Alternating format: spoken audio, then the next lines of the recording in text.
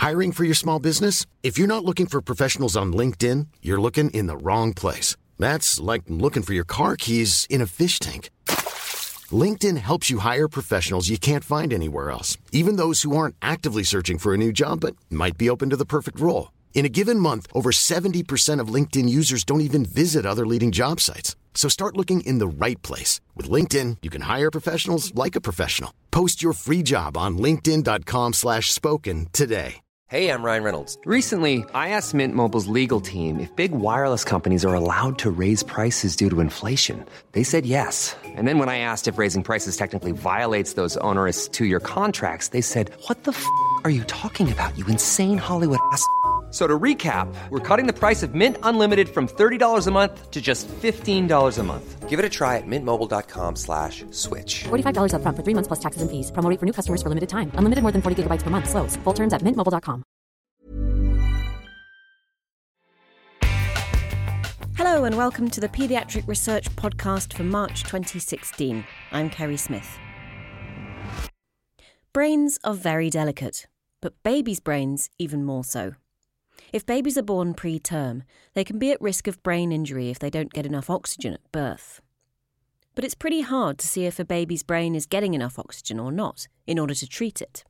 One solution that's being trialled is a brain monitoring technique called near-infrared spectroscopy. It's non-invasive, and it uses light to check on oxygen levels inside the brain. Researchers at Copenhagen University Hospital have just published results of a trial involving the technique, called NIRS for short, at 8 different hospitals. They call their trial the SafeBoost 2 trial for safeguarding the brains of our smallest children. They split preterm babies at each hospital into 2 groups. In one, they used NIRS to measure the brain, and in the other they treated the babies as they would usually be treated in the ward. They also took other measurements of brain function to learn more about what might be causing brain injury in babies who don't get enough oxygen. I asked 2 of the researchers, Gorm Gryson and Annemette Plomgaard, to explain the study. Gorm started by telling me about the dangers of hypoxia. All cells require oxygen. All human cells require oxygen for their normal function and for their survival. So there is no question that if oxygen becomes too scarce, the cell will stop functioning and later the cell would actually be disrupted and die. And oxygen is brought to the brain by the blood flow. So the 2 important parts of the question is, on one side, the amount of oxygen available in the blood, and we can measure that already, and then blood flow to the brain or to the brain tissue, which we cannot readily measure. And therefore, we measure cerebral oxygenation as an indicator of the balance between, on one side, oxygen supply, and on the other side, the oxygen requirement of the brain cells and the tissue.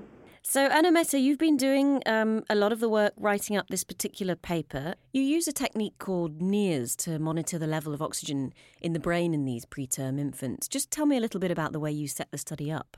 We had 2 groups of infants, extremely preterm, and within the first 3 hours of life, they were randomized to 2 groups. One group, the intervention group, we measured NIRS, and we had the values available for the clinicians.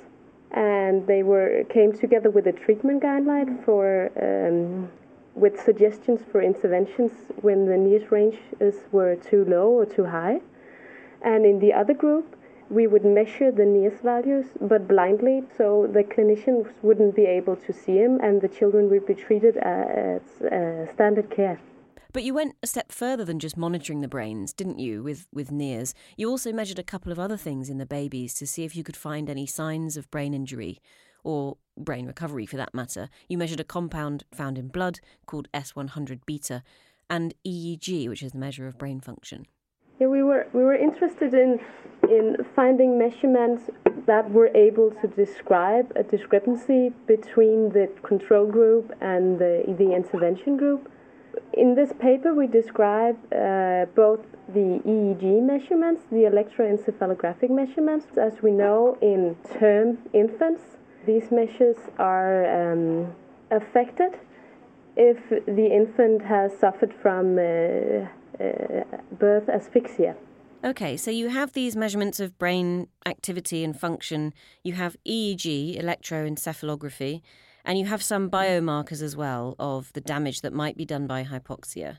Yeah, and we looked at the beta 100 beta. It is a biomarker of brain injury that leaks from the cells when they suffer from hypoxia. We know that it's been shown to be increased in preterm infants with intraventricular hemorrhages, and we know that it's also elevated in infants born at term who suffers from birth asphyxia. And what were the differences then? In all of your conditions, you measured EEG, you measured some biomarkers in the blood. What were the differences between the experimental condition and the control condition? Even though we in the intervention group, the burden of hypoxia was significantly reduced by more than 50%, we weren't able to show this in any of the biomarkers. So what you're saying is that the intervention did decrease the burden of hypoxia overall, but it didn't affect these biomarkers that you'd hoped would vary alongside it. That's interesting. Yeah, it is. It is very interesting. And there could be different explanations for this. It might be that our ranges for intervention was too high.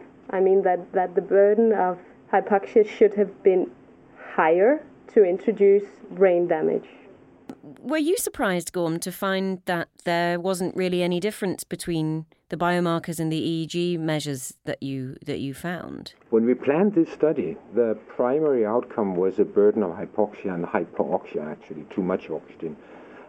This was the purpose of the trial, but we also included these other outcomes as, we hoped that we would be able to see something. We used these biomarkers because we thought that they were close to the process of early brain injury. So we imagined that if our experimental group should do better, there should be some indication that the brain cells actually were doing better. And we took these two different measures. So EEG as a measure of brain cell function, and molecular biomarkers as indicators of sort of brain cell health. So I must say that I was disappointed.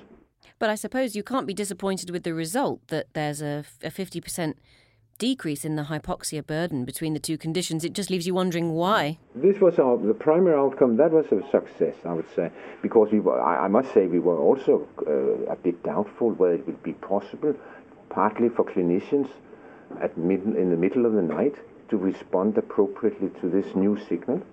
And we were speaking of a trial who ran in 8 different neonatal units across Europe.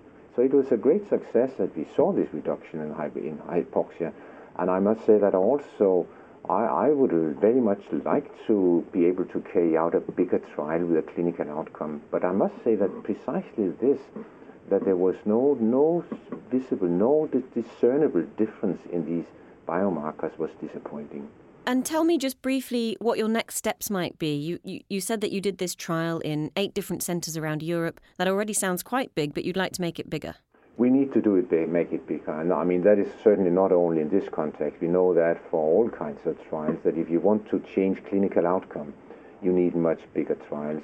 We have planned, and actually I applied for EU money for a trial involving 92 European neonatal units, which were to randomize 1,600, 10 times more babies. And this is obviously a big trial, but we calculated that if this comes out successfully and we will be able to reduce the risk of dying or surviving with severe brain injury by sort of 8%, then that would save the life of 1,000 babies in Europe per year.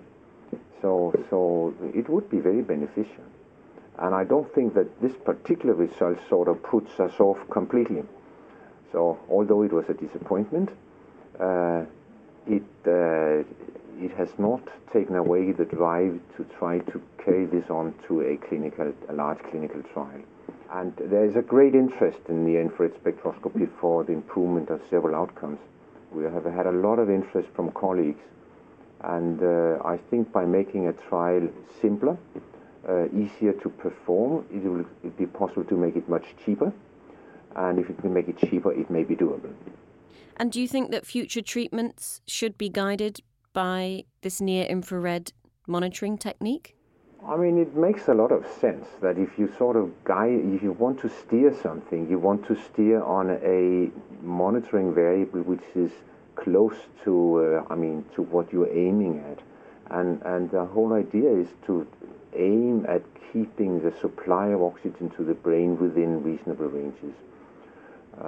But obviously this result does say, I must say as a scientist, and I've spent a lot of time on studying cerebral circulation, cerebral blood flow, and also electrical function, it is certainly possible, as Anne-Mette said, that these degrees of cerebral hypoxia are not so important.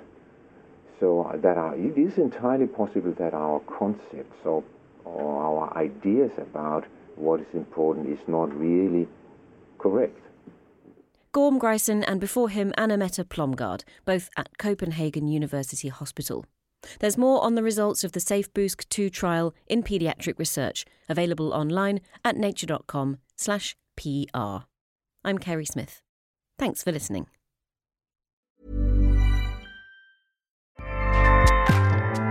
Acast powers the world's best podcasts. Here's a show that we recommend.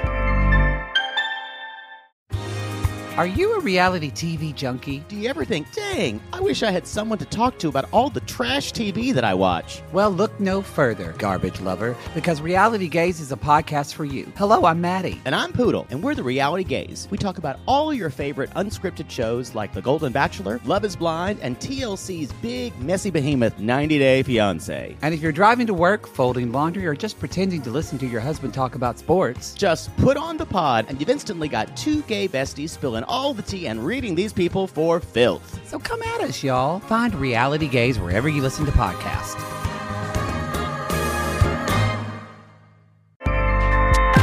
Acast helps creators launch, grow, and monetize their podcasts everywhere. Acast.com.